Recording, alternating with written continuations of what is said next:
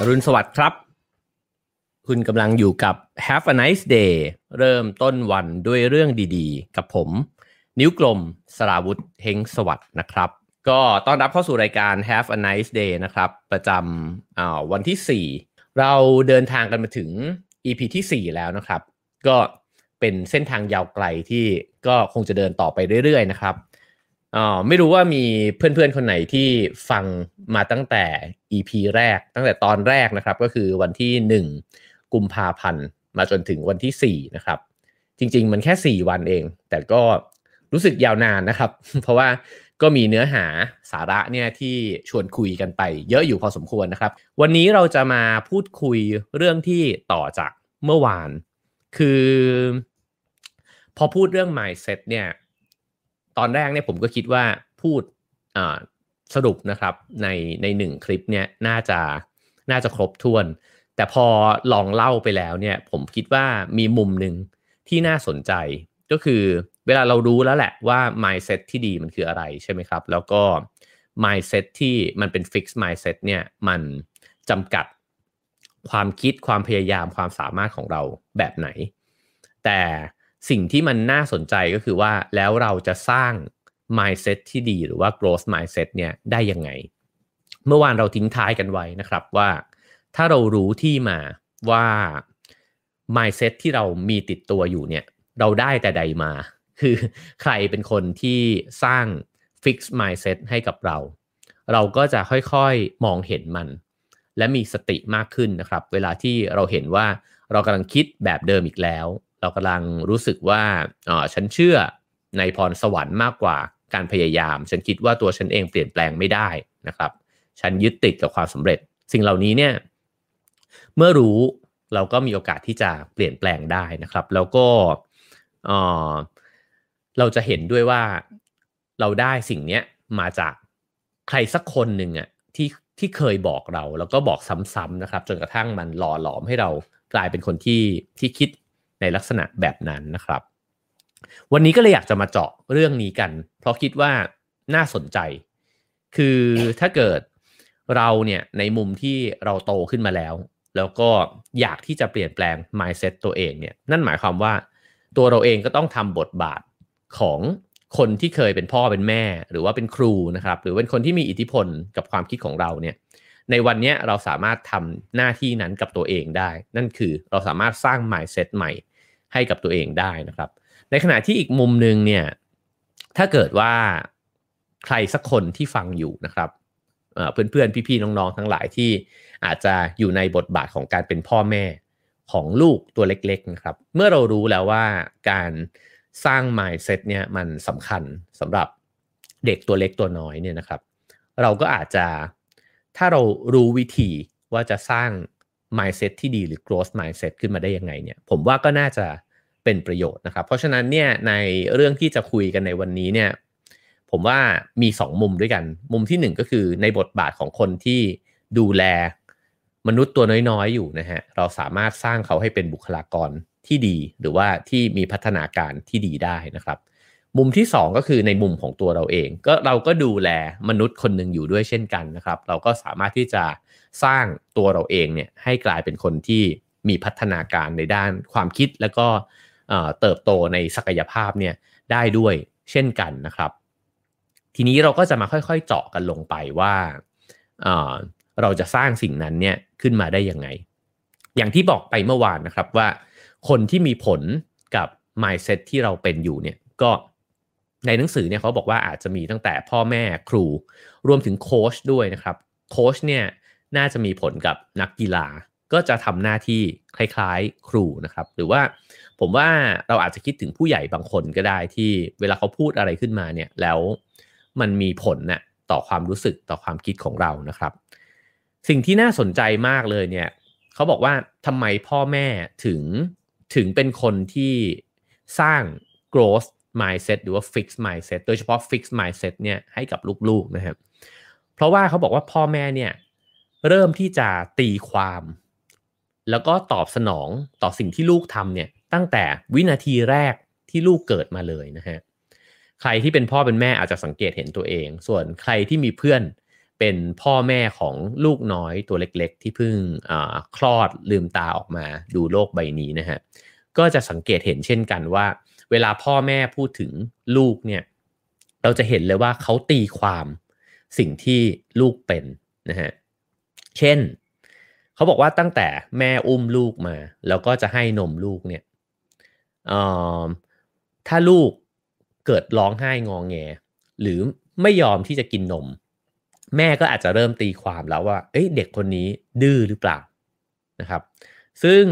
สิ่งเหล่านี้เนี่ยมันมีรายละเอียดเล็กๆน้อยๆเนี่ยเต็มไปหมดระหว่างทางก่อนที่เด็กคนนึงจะโตขึ้นมาใช่ไหมฮะตั้งแต่แบบโอ้โหถ้าเกิดว่าคนนี้แบบชอบตีไม้ตีมือนะฮะหรือว่าร้องไห้งอแงเนี่ยแม่กับพ่อก็อาจจะบอกไปแล้วว่าเนี่ย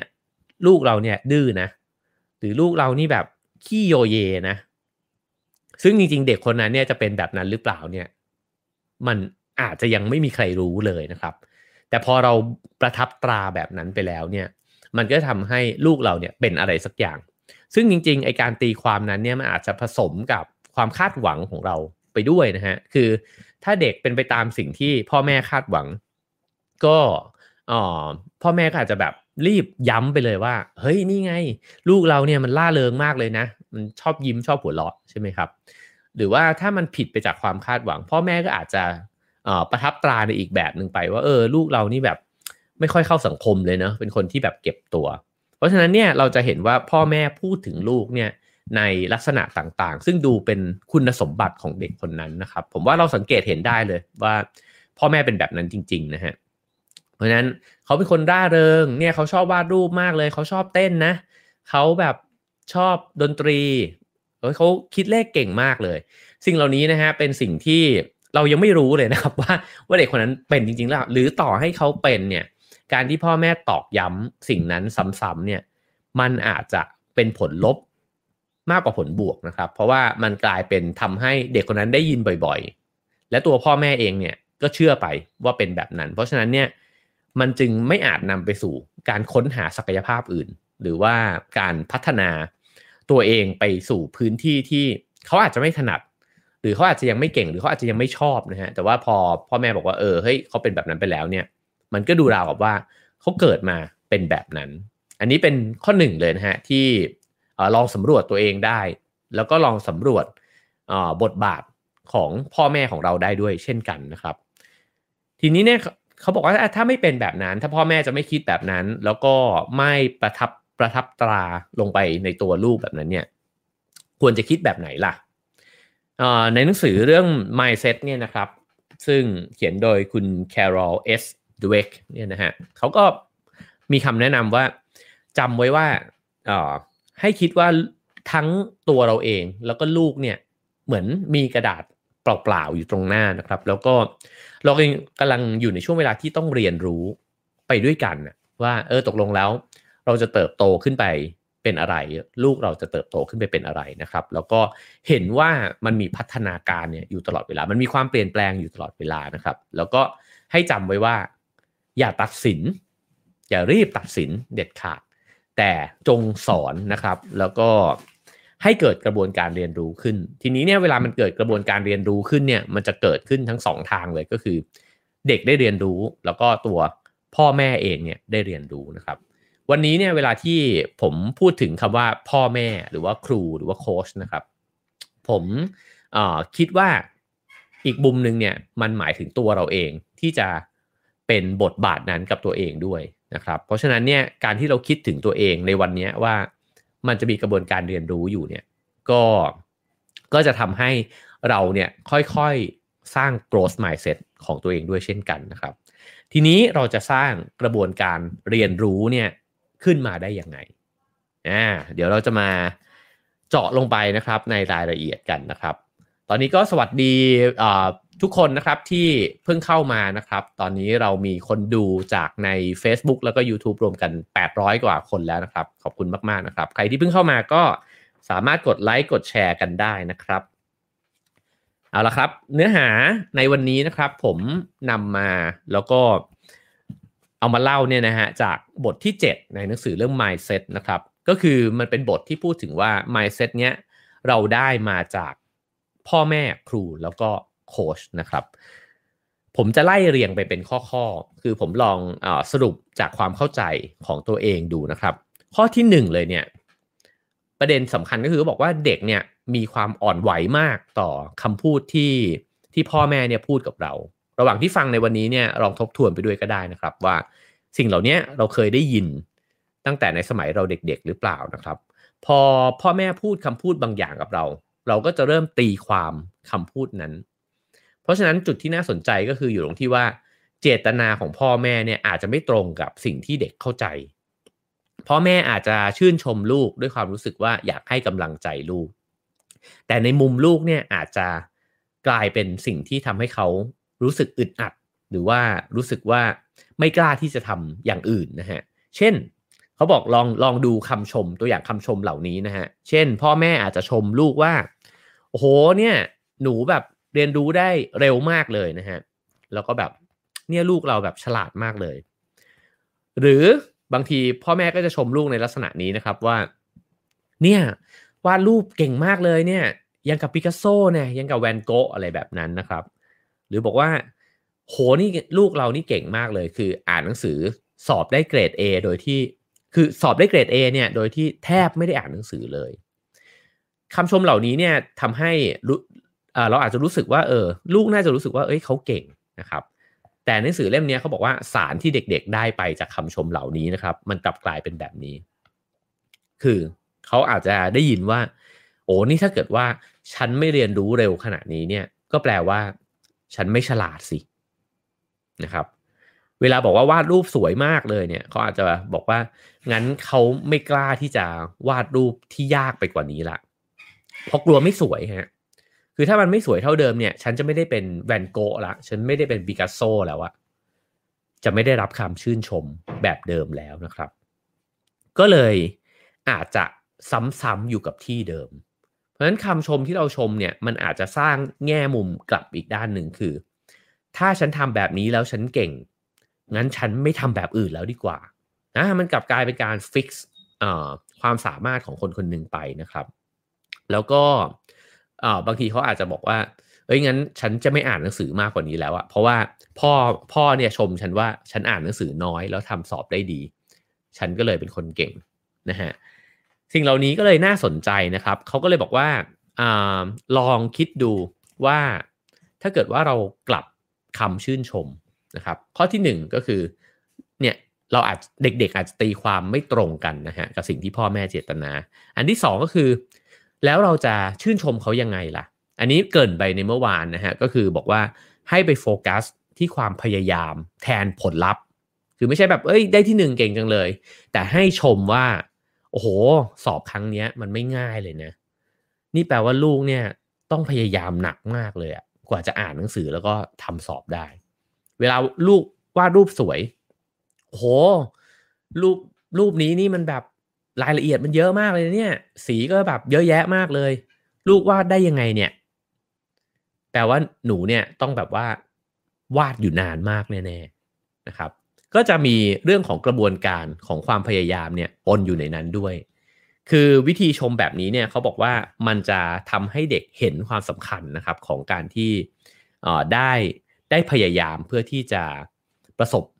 กับผลลัพธ์ที่ตัวเองตั้งใจไว้2ข้อแล้วนะครับผมว่าอันนี้ก็เช่นกันเวลาที่เรารู้สึกดีกับสิ่งที่เราทำได้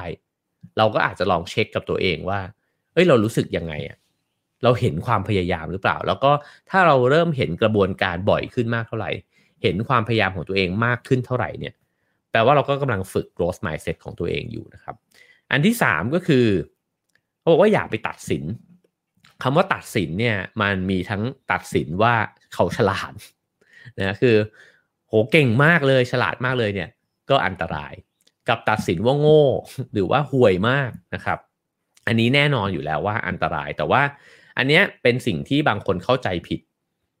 ซึ่งผมว่าสิ่งเหล่านี้เนี่ยมันใช้งานได้ทั้งกับเวลาที่ใครคนนึงเป็นพ่อแม่หรือว่าใครคนนึงเนี่ยทำงานเป็นทีมแล้วก็พูดจากับคนเพื่อนร่วมงานลูกน้องในทีมนะครับเพราะบางคนก็บอกว่าอะไรแค่นี้ทำไม่ได้เหรอนี่แบบว่า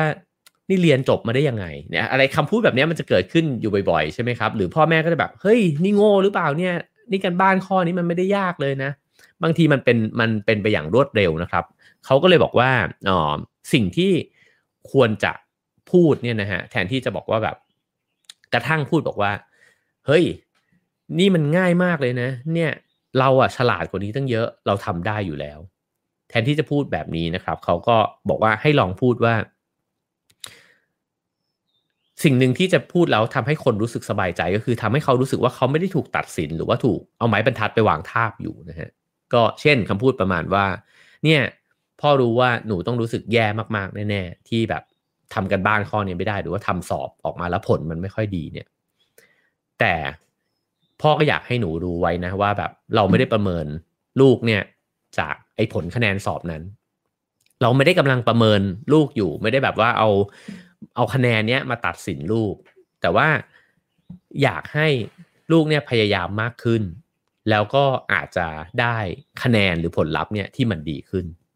ผมว่าเวลาที่เราได้ยินอะไรแบบนี้เนี่ยเราจะรู้สึกสบายใจนะครับไม่ว่าใครพูดแบบนี้กับเราว่าเฮ้ย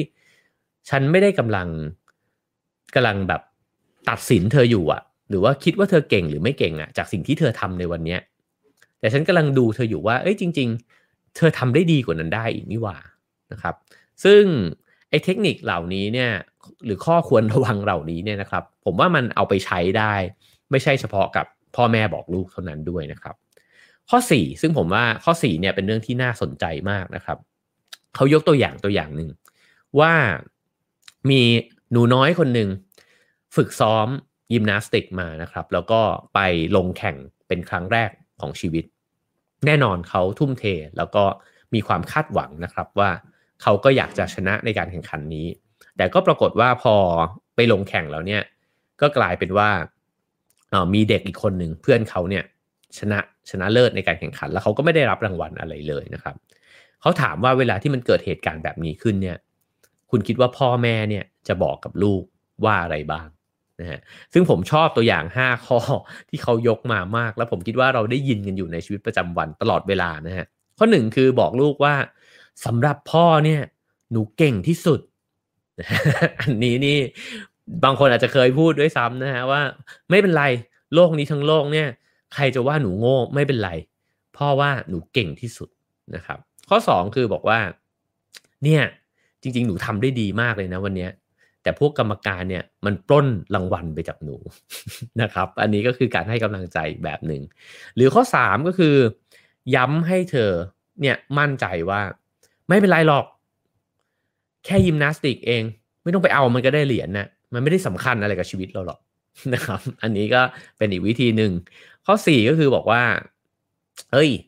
จริงๆอ่ะเราเก่งนะครั้งหน้าเราชนะแน่นอนผมว่าเขาสกัดเอาสิ่งที่เราพูดจริงๆนะออกมาเรียงกันแล้วข้อสุดท้ายก็จะโหดที่สุดก็คือสมควรแล้วล่ะจริงๆลูกไม่ควรจะชนะอยู่แล้วล่ะนะครับอันนี้ก็จะโหดสุดเลยนะครับซึ่งเขาบอกว่า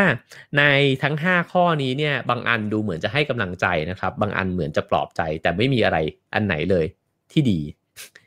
สิ่งที่ควรจะพูดกับลูกนะฮะซึ่งผมว่าเป็นตัวอย่างของการพูดที่ดีมากเลยนะครับเขาบอกว่าถ้าพ่อพูดกับลูกแบบนี้จะเป็นพ่อที่มี growth mindset แล้วลูกก็จะได้ growth mindset ไปด้วยคือบอกว่าพ่อจะพูดว่าลูกพ่อแบบรู้สึกเลยนะแล้วก็เข้าใจลูกเลยว่าวันนี้คงจะแบบผิดหวังมากหนูซ้อมมาตั้งเยอะแล้วก็เหนื่อยมาตั้งเยอะเนาะแต่ว่าเราก็ตั้งความคาดหวังไว้สูงด้วยแต่วันนี้เราไม่ชนะแต่ว่าพ่ออยากจะบอกอะไรกับหนูอย่างหนึ่งคืออยากจะบอกให้หนูเข้าใจว่าหนูยังไม่เหมาะกับรางวัลนี้จริงๆนั่นแหละเพราะมันมีเด็กผู้หญิงนะฮะในเรื่องนี้คือเป็นเด็กผู้หญิงมันมีเด็กอีกหลายคนเลยอะที่เขาเล่นยิมนาสติกเหมือนกันกับลูกเนี่ยแล้วเขาเล่นมานานกว่าเขาซ้อมหนักกว่าลูกอีกมันก็เลยมันแฟร์แล้วอะมันถูกต้องแล้วที่เขาทำได้ดีกว่าแล้วเขาก็ได้รางวัลในวันนี้ไปแต่มันไม่ได้หมายความว่าในอนาคตลูกจะเก่งกว่าเขาไม่ได้แต่ถ้าลูกอยากจะจริงจังกับสิ่งเนี้ยแล้วก็อยากจะชนะไม่ได้แพ้แบบในวันนี้เนี่ย หนูต้องเพิ่มความพยายามขึ้นอีกในกีฬายิมนาสติกนี้โอ้โหผมว่ามันมีหลายแง่มุมมากนะครับในบทสนทนานี้หนึ่งก็คือตอนแรกเนี่ยพ่อเปิดใจเข้าหาลูกก่อนเลยว่าเฮ้ยเรา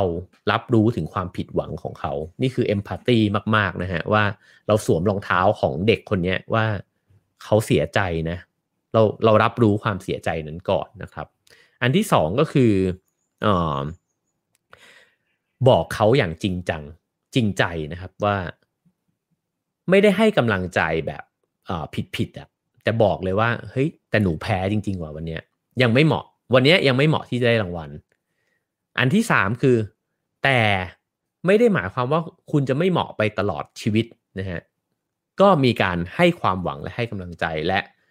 และข้อที่สี่ก็คือว่าบอกด้วยว่าถ้าคุณจะชนะคุณจะต้องทำยังไงก็คือคุณก็จะต้องพยายามมากขึ้นสิ่งเหล่านี้เนี่ยมันทำให้การแพ้ครั้งนั้นมีค่าเลยนะฮะเพราะว่าคุณแพ้เพื่อที่คุณจะได้รู้ว่าคุณจะเติบโตขึ้น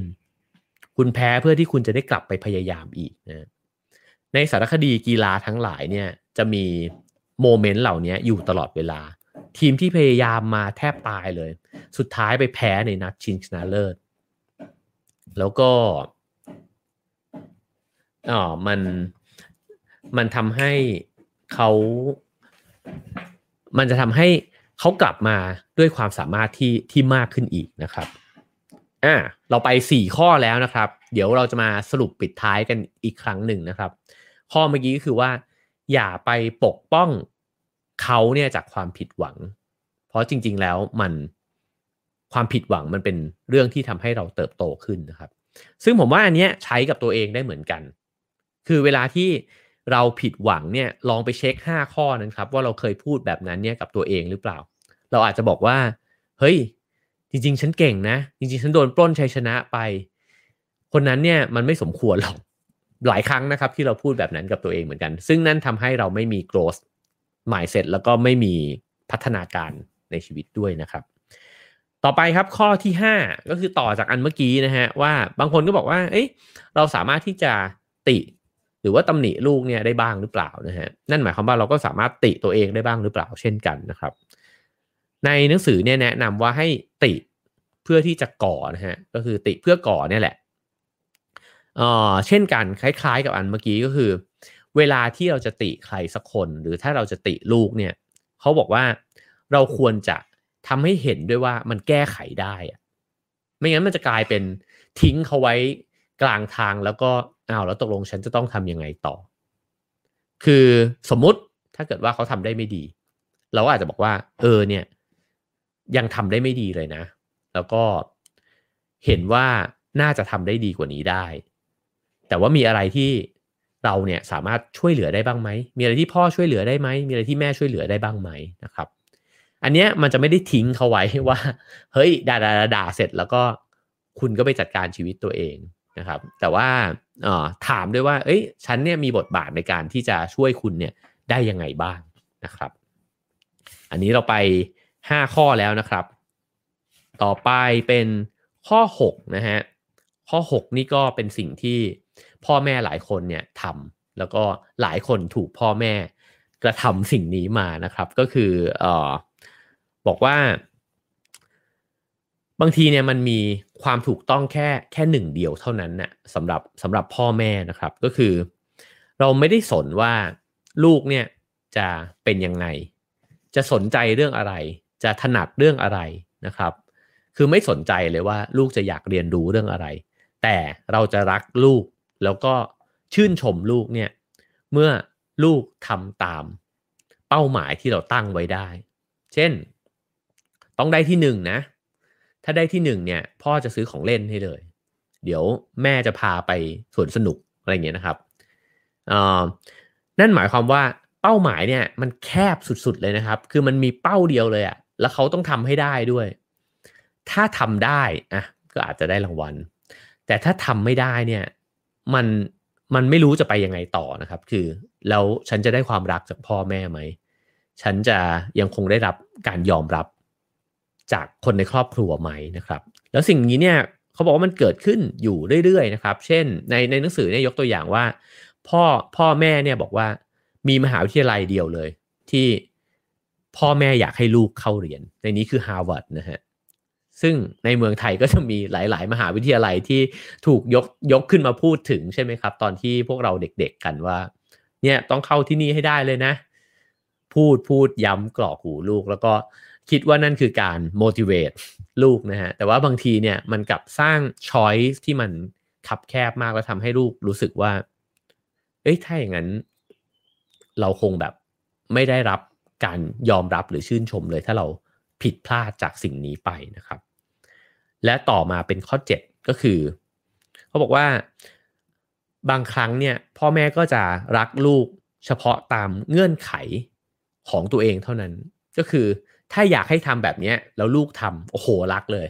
อันนี้แบบสนับสนุนเลยแล้วก็จะชื่นชมยินดีปรบมือให้ลูกนะครับแต่ว่าถ้าลูกทำนอกเหนือจากเนี้ยไม่รับประกันเขาเล่าถึงนักกีฬา2คนซึ่งน่าสนใจนะครับคนหนึ่งเนี่ยคือนักเทนนิสคือจอห์นแมคเอนโรเนี่ยเป็นนักเทนนิสที่เก่งนะฮะก็ในวัยตอนที่ผมเด็กๆก็จะได้ยินชื่อเขาอยู่บ่อยๆนะฮะเรามักจะคิดว่านักกีฬาเนี่ยที่เก่งเนี่ยเป็นคนที่ได้เล่นหรือว่าได้ทำในสิ่งที่ตัวเองรักนะฮะแต่อย่างจอห์นแมคเอนโรเนี่ยเขาบอกว่าเขาอาจจะเคยสนุกกับการเล่นเทนนิสนะฮะแต่ว่าพอพ่อคาดหวังเขาว่าเขาจะต้องเล่นให้เก่งสุดๆเลยเนี่ยมันกลับกลายเป็นว่าเขาไม่สนุกกับมันอีกแล้วนะฮะแล้วก็รู้สึกว่าเขาจะต้องทำตามที่พ่อเนี่ยปรารถนาอยู่ตลอดเวลาแล้วก็เหมือนกับพ่อตั้งเงื่อนไขไว้อะว่าถ้าลูกตีเทนนิสเก่งเนี่ยหรือได้เป็นแชมป์เนี่ยพ่อจะรักลูกรักในความสำเร็จผมว่านี้น่าสนใจมากคือตกลงแล้วเรารักในความสำเร็จของลูกหรือเรารักลูกกันแน่เพราะถ้าเรารักลูกไม่สำเร็จก็ควรจะรักอยู่ใช่ไหมครับแล้วเขาก็ยกตัวอย่างขึ้นมาเปรียบเทียบว่ามีนักกีฬาคนหนึ่งที่พ่อแม่เนี่ยมีผลกับชีวิตเขามากก็คือไทเกอร์วูดส์นะฮะไทเกอร์วูดส์ก็ผ่านชีวิตมามากมายแต่ว่าเขาพูดถึงชีวิตช่วงแรกเนี่ยของไทเกอร์วูดส์ที่ประสบความสำเร็จในการตีกอล์ฟมากๆเนี่ยคือพ่อก็อาจจะอยากให้ลูกเนี่ยเล่นกีฬาแล้วก็เห็นอยู่นะฮะว่าก็เ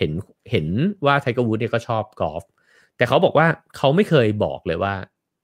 ไทเกอร์วูดส์จะต้องเป็นแชมป์กอล์ฟหรือว่าเป็นนักกอล์ฟที่แบบเก่งสุดยอดนะฮะเขาเคยให้สัมภาษณ์ว่าเนี่ยถ้าไทเกอร์เนี่ยเขาอยากจะเป็นช่างประปานะฮะผมก็ไม่ว่าอะไรตราบที่เขาเป็นช่างประปาที่เจ๋งที่สุดแล้วก็เป้าหมาย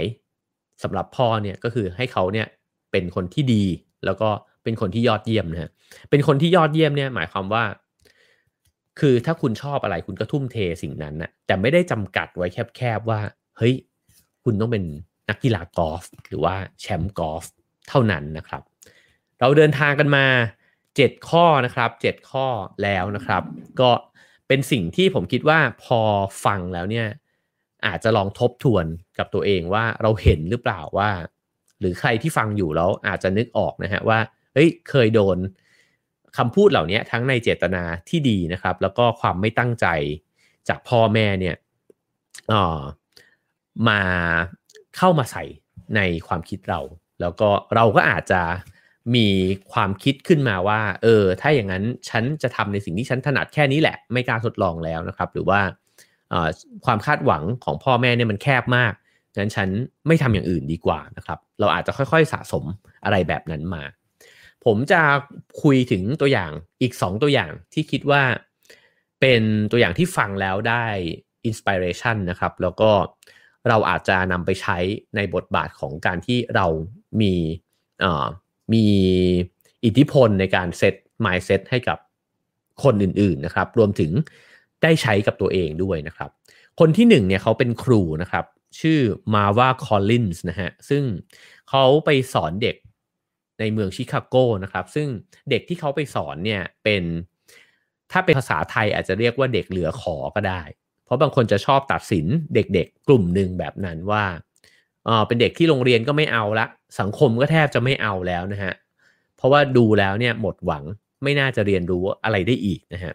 แต่คุณมาว่าคอลลินส์เนี่ยเขาอ้าแขนออกแล้วก็รับภารกิจนี้ว่าเขาอยากจะ ไปสอนเด็กกลุ่มเนี้ยแล้วเขาเชื่อว่าเด็กทุกคนเนี่ยมีแสงสว่างอยู่ในตัวเองนะครับจริงๆแล้วผมนึกถึงป้ามนที่บ้านกาญจนาภิเษกมากเลยนะครับป้ามนก็เป็นคนที่ดูแลเยาวชนที่ได้รับโทษทันนะฮะจากในการทำผิดกฎหมายต่างๆเนี่ยแต่ป้ามนเนี่ยจะเชื่อเสมอเลยว่าเด็กๆทุกคนเนี่ยมีแสงสว่างอยู่แต่ว่าเงื่อนไขต่างๆในชีวิตเนี่ยอาจจะพาเขาไปอยู่ในมุมมืดหรือว่าด้านมืดนะครับก็เลยทำให้แสงสว่างนั้นเนี่ยมันถูกบดบังผมว่าคุณคอลลินส์เนี่ยซึ่งเป็นครูเนี่ยมีความคิดคล้ายๆแบบนั้นเลยซึ่งสิ่งนี้น่าสนใจมากเพราะเขาบอกว่าครูหรือผู้ใหญ่เนี่ยที่มี growth mindset นะฮะจะสามารถที่จะดึงเอา growth mindset ดึงเอาแสงสว่างเนี่ยจากตัวคนที่อยู่ใกล้ๆเนี่ยออกมาด้วยได้เราจะสังเกตเห็นนะครับว่าเราทำงานกับบางคนเรารู้สึกว่าเรามีพลังเพิ่มมากขึ้นเราอยากจะคิดให้มันแตกต่างออกไปอยากจะคิดให้มันมากขึ้นไปอีกนะฮะคนแบบนั้นเนี่ยน่าจะเป็นคนที่มี growth mindset ก็คือคนที่เชื่อว่าคนอื่นๆก็มีศักยภาพต่อให้ยังไม่มีศักยภาพวันนี้เนี่ยอนาคตข้างหน้าเขาพัฒนาได้นะครับเพราะฉะนั้นคนที่มี growth mindset จึงไม่ได้มีประโยชน์แค่กับตัวเองเท่านั้นแต่เขาจะส่งต่อ growth mindset เนี่ยให้กับคนที่อยู่รอบข้างเขาด้วยถ้าเขาไปทำงานที่ไหนเนี่ยทีมก็จะคึกคักขึ้นตามไปด้วยนะครับอันนี้ก็เหมือนกันคือเขาตื่นเต้นที่จะเข้าไปสอนเด็กที่คนอื่นเนี่ยตัดสินว่าไม่น่าจะพัฒนาได้แล้วเพราะเขาคิดว่ามันน่าตื่นเต้นดีที่เขาจะได้เรียนรู้สิ่งใหม่จากเด็กๆเหล่านี้นะครับแล้ววันแรกที่ได้เจอกับเด็กนักเรียนทั้งหลายเนี่ยผมรู้สึกประทับใจกับสิ่งที่คุณครูคนนี้พูดกับเด็กมากๆนะฮะเขาพูดบอกว่าครูรู้ว่าพวกเธอส่วนใหญ่เนี่ยสะกดชื่อตัวเองไม่เป็นไม่รู้ตัวอักษรนะครับอ่านหนังสือไม่ออกแล้วก็ไม่รู้จักอะไรทั้งนั้นแหละไม่รู้จักทั้งคำพ้องรูปพ้องเสียงไม่รู้จักการแบ่งพยางค์ว่าง่ายๆก็คือว่าเด็กเหล่านี้เนี่ยแทบไม่รู้หนังสือเลยนะครับแต่ครูสัญญาว่าพวกเธอจะรู้จักและทำสิ่งเหล่านี้เป็นพวกเธอทุกคนเนี่ยไม่เคยล้มเหลวเลยนี่เป็นสิ่งที่เขาพูดกับเด็กนักเรียนนะครับนั่นแปลว่าเขาพลิกความรู้สึกจากเด็กนักเรียนเหล่านี้ที่เคยถูกตัดสินจากคนอื่นว่าไม่เอาไหนคงทำอะไรไม่ได้แล้วนะฮะเขาบอกว่าคุณไม่ได้ล้มเหลวเลยแต่ที่ผ่านมาเนี่ยโรงเรียนอาจจะทำให้พวกเธอรู้สึกล้มเหลวเอาล่ะมาบอกลาความล้มเหลวกันเถอะถึงเวลาอ้าแขนรับความสำเร็จแล้วนะครับทีนี้พวกเธอที่นี่นะฮะพวกเธอก็จะได้อ่านหนังสือยากๆแล้วก็เข้าใจเรื่องที่อ่านด้วยนะครับพวกเธอจะได้เขียนทุกวันแต่สิ่งสำคัญก็คือพวกเธอต้องร่วมมือกับครูด้วยเพราะถ้าพวกเธอไม่หยิบยื่นอะไรออกมาก็อย่าหวังว่าจะได้อะไรกลับไปความสำเร็จเนี่ยไม่ได้เป็นฝ่ายที่เดินมาหาพวกเธอแต่เธอจะต้องก้าวไปหาพวกมันเองนะฮะคือสิ่งหนึ่งที่น่าสนใจของตัวอย่างคำพูดเหล่านี้ที่หนังสือเล่มนี้ยกขึ้นมานะฮะอันที่หนึ่งก็คือคุณเชื่อมั่นในศักยภาพของคนทุกคนที่คุณกำลังปฏิสัมพันธ์ด้วยนะฮะอันที่สองก็คือเราพอเชื่อมั่นแล้วเนี่ยเราก็เหมือนกับให้ความหวังเขาว่าซึ่งความหวังนั้นมันไม่ได้เฟกเพราะว่าคุณรู้สึกแบบนั้นจริงๆว่าคุณเห็นแล้วอะว่าเขาจะทำได้ในอนาคตนะแต่อันที่สามก็คือว่าไม่ให้กำลังใจลอยๆแต่บอกเลยว่าคุณต้องทำอะไรอะแล้วถ้าคุณไม่ทำมันไม่ใช่ว่าคุณจะได้นะเราไม่ได้เสกให้คุณได้แต่ถ้าคุณร่วมมือแล้วคุณทำเราจะค่อยๆเรียนรู้และพัฒนาไปด้วยกันนะครับเพราะฉะนั้นสิ่งที่เกิดขึ้นเนี่ยก็คือคุณคอลลินส์เนี่ยไม่ได้ตัดสินเด็กเหล่านั้นนะครับพอไม่ได้ตัดสินเนี่ยเด็กเหล่านั้นก็เลยกลายเป็นคนที่ไม่ได้ล้มเหลวแล้วก็ค่อยๆพัฒนาตัวเองได้จริงๆอย่างที่เขาเห็นนะฮะและแสงสว่างเนี่ยมันก็ค่อยๆฉายแววออกมาตัวอย่างสุดท้ายครับซึ่งก็เป็นโค้ชคนหนึ่งที่ผมเคยอ่านหนังสือของเขานะครับเป็นโค้ชบาสเกตบอลซึ่งน่าสนใจมากเลยเพราะวิธีคิดเขาเนี่ยมันเรียบง่ายมากนะครับแต่ว่าทรงพลังแล้วก็มันเป็น growth mindset แบบสุดๆเลยนะฮะก่อนที่จะเล่าถึงตรงนี้นะครับก็พอดีเห็นยอดขึ้นนะฮะทักทายผู้คนที่เข้ามาใหม่นิดนึงนะครับแล้วก็ถ้าสามารถกดไลค์กดแชร์นะครับก็ฝากกดแชร์กันด้วยนะครับ โค้ชบาสเกตบอลที่พูดถึงเนี่ยคือคุณจอห์นวูดเดนนะครับซึ่งเป็นคนที่น่าทึ่งมากเพราะเขาไปคุมทีมมหาวิทยาลัยนะครับซึ่งก็คือมหาวิทยาลัยแคลิฟอร์เนียลอสแองเจลิสนะฮะเป็นทีมที่ตอนแรกเนี่ยไม่มีราศีเลยนะฮะคือนะผู้เล่นก็ไม่เก่งแล้วก็ตัวสภาพของสนามเองของการสนับสนุนทีมอะไรเนี่ยไม่ได้มีศักยภาพที่จะกลายไปเป็นแชมป์ได้เลยแต่พอคุณวูดเดนเนี่ยเข้าไปเป็นโค้ชนะครับก็ทำให้ทีมเนี้ยไปคว้าแชมป์ในระดับมหาวิทยาลัยเนี่ยหลายปีติดกันนี่ในนี้เขานับมา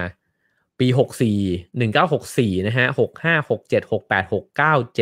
71 72 73และ75นะฮะแล้วก็บางปีเนี่ยก็ชนะติดต่อกัน88นัดรวดคือมันเป็นผลงานที่มันน่าช็อกมากนะฮะเพราะว่าทีมกีฬาที่เล่นแบบไม่แพ้ใครเลยต่อเนื่องขนาดนี้เนี่ยมันไม่ธรรมดาเราอาจจะคิดว่าเขาไปคัดสรรตัวผู้เล่นที่แบบสุดยอดมาหรือเปล่านะฮะแต่ว่าในความเป็นจริงเนี่ยวันที่โค้ชวูดเดนเข้าไปเนี่ยเขาบอกว่าเขาเห็นผู้เล่นทุกคนเล่นครั้งแรกเนี่ยคือเรียกว่าคอตกนะฮะแล้วก็ถ้าถอนตัวออกจากการเป็นโค้ชได้ก็อาจจะทำไปแล้วนะฮะแต่ว่าสุดท้ายแล้วก็เขาก็คิดว่าในบทบาทของโค้ชอ่ะเขาก็จะลองสร้างทีมเนี้ยขึ้นมาดูแล้วก็ค่อยๆสร้างทีมนี้จนกระทั่งกลายเป็นแชมป์ที่ทุกคนเนี่ยยำเกรงนะครับวิธีในการเป็นโค้ชของโค้ชวูดเดนเนี่ยคืออะไรคือโค้ชแต่ละคนเนี่ยใช้วิธีการที่แตกต่างกันในการที่จะบิวลูกทีมใช่ไหมครับแต่เขาบอกว่าสำหรับตัวเขาเองนะฮะเขาดำเนินชีวิตเนี่ยด้วยกฎแค่ข้อเดียวซึ่งผมชอบมากแล้วก็หลายๆท่านที่ฟังอยู่อาจจะลองเอากฎข้อนี้ไปใช้ดูก็ได้นะครับเขาบอกว่ากฎข้อนั้นก็คือว่าในแต่ละวันเนี่ยคุณต้องพยายามทำให้ตัวเองเก่งขึ้นทีละนิดเมื่อคุณพยายามทำในสิ่งที่จะทำให้คุณเก่งขึ้นทีละนิดติดต่อกันทุกๆวันนะครับตลอดช่วงระยะเวลาหนึ่งเนี่ยคุณก็จะกลายเป็นคนที่เก่งขึ้นมากผมว่านี่แหละสมมุติว่าผมเปรียบเทียบกับตัวเองก็ได้นะครับว่าถ้าเกิดว่าเนี่ยพยายามที่จะตื่นขึ้นมาทำ Have a nice day นะครับ4 วันติดกันละอาจจะยังทำได้ดีบ้างไม่ดีบ้างนะครับอาจจะมีตะกุกตะกักอะไรบ้างแต่ผมก็คิดว่าถ้าผมทำแบบนี้แล้วค่อยๆเก่งขึ้นทีละนิดนะฮะสมมุติว่าผ่านไป1 ปีเราก็อาจจะเก่งขึ้นประมาณหนึ่งนะฮะในบางอย่างที่เราอยากจะเก่งเนี่ยมันอาจจะต้องการแค่การเก่งขึ้นทีละนิดก็ได้นะครับโค้ชวูดเดนเนี่ยพอคิดแบบนั้นแล้วเนี่ยเขาก็เลยไม่ได้คาดหวังว่าทีมเขาอะหรือผู้เล่นของเขาเนี่ยจะต้องเล่นแบบไม่มีข้อผิดพลาดเลยคือแบบเพอร์เฟกต์สุดๆแบบนั้นนะฮะเขาไม่เคยบอกกับผู้เล่นเขาว่าคุณห้ามแพ้เพราะเรื่องแพ้มันเป็นเรื่องที่มีปัจจัยมากมายก่ายกองเต็มไปหมดนะฮะผู้เล่นอาจจะบาดเจ็บวันนี้บางคนอาจจะอารมณ์ไม่ดีกรรมการตัดสินยังไงทีมฝ่ายตรงข้ามเตรียมตัวมาแบบไหน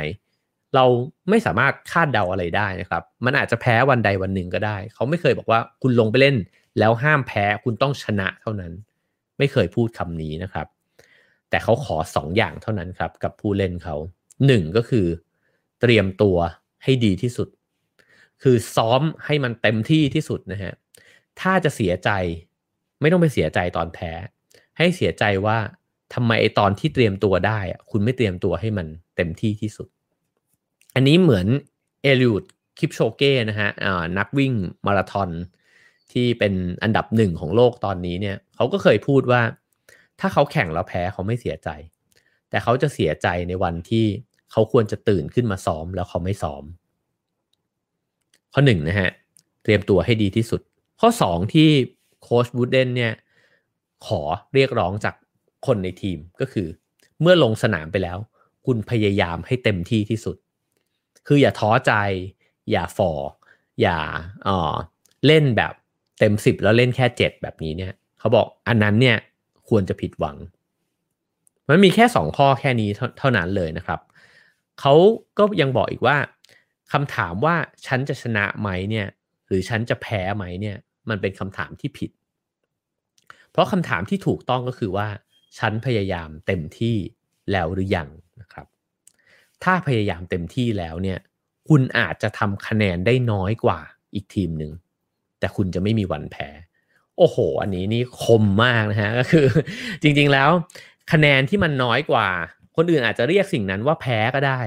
แต่ในตัวเราเนี่ยเรารู้ดีว่าโหกูซ้อมมากดเต็มแล้วอะวันนี้ลงไปสนามกูก็ใส่หมดเต็มร้อยที่กูมีแล้วคะแนนมันแค่น้อยกว่าเท่านั้นเองครับแต่เราไม่ได้แพ้อะไรเลยคือไม่ได้แพ้ในแง่ที่ว่าเราแพ้ตัวเองนะครับซึ่งผมว่าคำแนะนำของโค้ชวูดเดนเป็นเรื่องที่เรียบง่ายและน่าสนใจมากนะครับทีนี้มันยังมีอีกข้อหนึ่งซึ่งน่าสนใจก็คือเวลาคนเราประสบความสำเร็จซ้ำแล้วซ้ำอีกซ้ำแล้วอันนั้นก็ทำได้อันนี้ก็ทำได้คุณเป็นแชมป์ไปละปีหน้าก็เป็นแชมป์อีกปีนู้นก็เป็นแชมป์อีกเนี่ยมันก็มีข้อเสียเหมือนกันเพราะว่ามีโค้ชบาสเกตบอลอีกคนหนึ่งนะฮะก็คือคุณแพทซัมมิตนะฮะซึ่งก็เป็นโค้ชของทีม Lady Vols นะครับซึ่งเป็นบาสเกตบอลหญิงประจำมหาวิทยาลัยเทนเนสซีนะครับเขาบอกว่าพอเขาชนะมามากๆเนี่ยเขาก็จะเริ่มยึดติดกับความเป็นแชมป์แล้วพอทีมแพ้เนี่ยเขาก็ไปยึดติดกับไอ้ผลพ่ายแพ้ครั้งนั้นคือเขาจะพูดถึงไอ้ผลแพ้ครั้งนั้นเนี่ยไม่เลิกบอกกับลูกทีมว่าจำได้ไหมเนี่ยตอนนั้นเนี่ยที่แพ้เนี่ยเป็นอย่างนั้นเป็นอย่างนั้นเป็นอย่างนั้นนะครับซึ่งพอมันเป็นแบบนั้นเนี่ยก็กลายเป็นว่าเขาก็พยายามที่จะให้ทุกคนพัฒนาตัวเองจากการเล่นที่ผิดพลาดไปนะครับแล้วก็เหมือนหลงไหลกับไอ้ความแพ้นั้นเนี่ยจนมองว่าไอ้ความสำเร็จเนี่ยหรือชัยชนะมันกลายเป็นศัตรูไปอันนี้เป็นด้านกลับที่แปลกดีนะครับซึ่งโค้ชวูดเดนเนี่ยเขาเรียกสิ่งนี้ว่าการติดเชื้อความสำเร็จก็คือว่าคุณคิดว่าตัวเองเนี่ยพอสำเร็จแล้วเนี่ยมันทำให้กลัวนะครับมันทำให้กลัวที่จะผิดพลาดไปหรือว่าทำไม่ได้แบบเดิมสิ่งที่ต้องระวังก็คือว่าเวลาที่สำเร็จทีเนี่ยอาจจะทำให้เรามี fixed mindset ได้เหมือนกันเพราะเราคิดว่าถ้าทำแบบเดิมมันจะสำเร็จหรือฉันจะต้องสำเร็จเท่านั้นไอความคิดว่าฉันจะต้องชนะเท่านั้นหรือสำเร็จเท่านั้นเนี่ยจริงๆมันแคบกว่าการคิดว่าลงไปเล่นให้เต็มที่มากเลยนะฮะเพราะว่าเวลาที่เราสำเร็จกับอะไรบางอย่างบ่อยๆเนี่ยเช่นนะครับมันก็จะมีคนพูดเรื่องนี้เยอะว่าเวลานักร้องประสบความสำเร็จพอจะออกอัลบั้ม2เนี่ยมันไม่กล้าทำเพลงอะไรเลยนะฮะเพราะว่าจะรู้สึกว่าเฮ้ยเดี๋ยวมันไม่ดังแบบไอ้เพลงอัลบั้มแรกนะครับแล้วก็มันเลยทำให้เกิดการซ้ำของสิ่งเดิมไม่กล้าทดลองสิ่งใหม่ๆนะฮะเพราะคิดว่าทำแบบเดิมดีกว่าวะในเมื่อครั้งที่แล้วมันก็พิสูจน์แล้วนี่หว่าทำแบบเนี้ยมันสำเร็จนะครับซึ่งพอมันทำแบบนั้นซ้ำแล้วซ้ำอีกซ้ำแล้วซ้ำอีกเนี่ยพัฒนาการมันก็จะหายไปเลยแล้วถ้าเป็นกีฬาก็คือเขาจะเดาทางเราได้ถ้าเป็นงานศิลปะก็จะกลายเป็นความน่าเบื่อนะครับแล้วก็ถ้าเกิดเป็นผลงานของการทำงานมันก็จะกลายเป็นความไม่คืบหน้าเพราะฉะนั้นความสำเร็จก็มีด้านกลับของมันอยู่เหมือนกันนะฮะคำแนะนำก็คือว่าอาจจะไม่ต้องชนะก็ได้นะครับแต่ว่าให้มองไปที่การพัฒนามากกว่าว่าเรากำลังพัฒนาให้มันดีขึ้นอยู่หรือเปล่าผมจะสรุปให้ฟังอีกครั้งหนึ่งนะครับว่าวันนี้เราพูดคุยอะไรกันมาบ้างนะครับตอนแรกเนี่ยเราพูดกันถึงว่าเราได้ mindset เนี้ยมาจากไหนแล้วก็พ่อแม่เขาบอกเรายังไงหรือทำแบบไหนกับเราแล้วเราเนี่ยสามารถที่จะทำแบบไหนกับตัวเองในวันนี้ได้บ้างนะครับข้อที่หนึ่งก็คือว่าเด็กๆเนี่ยอ่อนไหวกับสารที่พ่อแม่เนี่ยบอกมามากๆแล้วเขาก็ตีความแตกต่างไปจากความตั้งใจที่พ่อแม่เนี่ยอยากจะสื่อสารกับเขาเพราะฉะนั้นคำชมจึงต้องระวังข้อ2ชมเด็กได้หรือชมตัวเองก็ได้นะครับแต่ให้โฟกัสไปที่ความพยายามมากกว่าคุณสมบัติหรือพรสวรรค์นะฮะมากกว่าแบบเก่งจังเลยฉลาดจังเลยแบบนั้นนะฮะแต่พยายามได้ดีมากทำงานหนักมากนะครับข้อ3ก็คือว่า อย่าตัดสินลูกแล้วก็อย่าตัดสินตัวเองนะครับว่าฉลาดมากเลยเก่งมากเลยโง่มากเลยห่วยมากเลยไม่ว่าจะบวกหรือจะลบเนี่ยอย่ารีบประทับตราตัวเองลงไปแต่คิดว่าเรากำลังเปลี่ยนแปลงอยู่เรากำลังจะพัฒนาไปสู่สิ่งนั้นเรากำลังจะทดลองสิ่งนั้นนะครับข้อ4ก็คือว่าไม่ปกป้องลูกหรือว่าตัวเองเนี่ยจากความผิดหวังด้วยการปลอบใจตัวเองด้วยคำพูดที่มันชวนให้รู้สึกตลกแบบที่เราสมมุติกันขึ้นมานะครับแต่ว่าให้โอบรับความผิดหวังนั้นยอมรับจริงๆว่าก็ผิดหวังก็ยังไม่สมควรที่จะชนะว่ะแต่จะเติบโตขึ้นไปจากความผิดหวังนี้นะครับข้อ5ก็คือสามารถติได้เพื่อที่จะก่อนะฮะเพื่อที่จะทำให้มันดีขึ้นมานะครับแต่การติเนี่ยก็ต้องมีเอมพาธีด้วยก็คือว่าเห็นอกเห็นใจเขาเข้าใจความรู้สึกเขาสิ่งนี้เนี่ยทำกับตัวเองได้ด้วยเช่นกันนะครับแล้วก็ข้อ6ก็คือว่าอย่าให้มีแค่เป้าหมายแคบๆหรือความถูกต้องแคบๆแค่อันเดียวนะครับข้อ7ก็คืออย่ารักลูกหรือกระทั่งรักตัวเองเนี่ยตามเงื่อนไขที่ตั้งไว้เท่านั้นคือเราสามารถรักตัวเองในเวอร์ชั่นอื่นๆได้หรือความสำเร็จเล็กๆอื่นๆหรือว่าความสามารถที่มันไม่จำเป็นจะต้องแบบที่เซตไว้เท่านั้นนะครับแล้วก็สุดท้ายก็เป็นเรื่องของโค้ชวูดเดนนะครับก็คือคำแนะนำจากโค้ชว่ามันมีแค่2สิ่งที่สำคัญที่ควรจะทำ1ก็คือฝึกซ้อมให้เต็มที่ในช่วงเวลาที่ต้องฝึกซ้อม2ก็คือเมื่อลงสนามไปแล้วพยายามให้สุดความสามารถของตัวเองแล้วไม่ต้องไปห่วงว่ามันจะแพ้หรือชนะเพราะว่าถ้าเกิดว่าเราเต็มที่แล้วเนี่ยเราอาจจะแค่ได้คะแนนน้อยกว่าหรือทำไม่ได้ตามเป้าที่ตั้งใจไว้แต่เราไม่ได้แพ้นะครับและสุดท้ายก็คือว่าเราอาจจะตั้งเป้าง่ายๆแค่นี้ก็ได้ว่าฉันจะพัฒนาหรือเก่งขึ้นเนี่ยแค่ทีละนิดแต่ทุกวันนะครับนั่นคือทั้งหมดนี้เนี่ยล้วนแล้วแต่เป็นเรื่องราวของการเติบโตและงอกงามทั้งนั้นเลยนะครับและถ้าเราได้ระแวดระวังแล้วก็ทำสิ่งนี้บ่อยๆนะครับเราก็จะค่อยๆเป็นคนที่มีกรอบคิดนะครับทัศนคติที่เป็น growth mindset มากขึ้นเป็นเห็นตัวเองว่าเปลี่ยนแปลงได้เติบโตได้กล้าทดลองสิ่งใหม่ๆนะครับแล้วก็ค่อยๆเก่งขึ้นแค่วันละนิดก็ได้นะครับนี่เป็นสิ่งที่เราอาจจะบอกกับตัวเองได้ทุกวันแล้วก็สำหรับคุณพ่อคุณแม่ก็สามารถบอกกับลูกๆได้สำหรับคนที่เป็นครูก็สามารถบอกกับเด็กๆได้เช่นกันว่าไม่ต้องที่1หรอกแค่เก่งขึ้นทีละนิดทุกๆวันก็พอแล้วนะครับครับผมนะทั้งหมดนั้นก็คือเรื่องราวของวันนี้นะครับเช่นเคยนะครับสำหรับผู้ที่ได้รับบริการนะครับก็สามารถกดคะแนนความพึงพอใจของคุณได้นะครับว่าเต็ม5วันนี้เนื้อหาสาระเป็นยังไงนะครับก็สามารถบอกกันได้นะครับจะ1 2 3 4 5บางคนเมื่อวานนี้ให้คะแนนกัน10 20นะครับก็ขอบคุณมากๆเลยนะครับแล้วก็ฝากกดแชร์กันสักคนละ1แชร์ก่อนที่จะเริ่มต้นวันกันนะครับก็กดแชร์ Have a nice day กันนะครับแล้วก็คนที่ดูใน YouTube นะครับก็ฝากกด Subscribe นะครับกดกระดิ่งกันไว้ก็ได้นะครับก็แล้วก็ชวนกันไปดูย้อนหลังใน YouTube สำหรับคนที่เพิ่งได้ดูแล้วก็เพิ่งเข้ามานะครับขอบคุณทุกๆคนนะครับที่มาร่วมฟังกันในวันนี้นะครับแล้วก็ขอให้ทุกคนเนี่ยมียามเช้าที่สดใสนะครับกับเรื่องราวดีๆนะครับแล้วก็ขอให้วันนี้เป็นวันที่ดีของทุกคนนะครับ Have a nice day ครับผม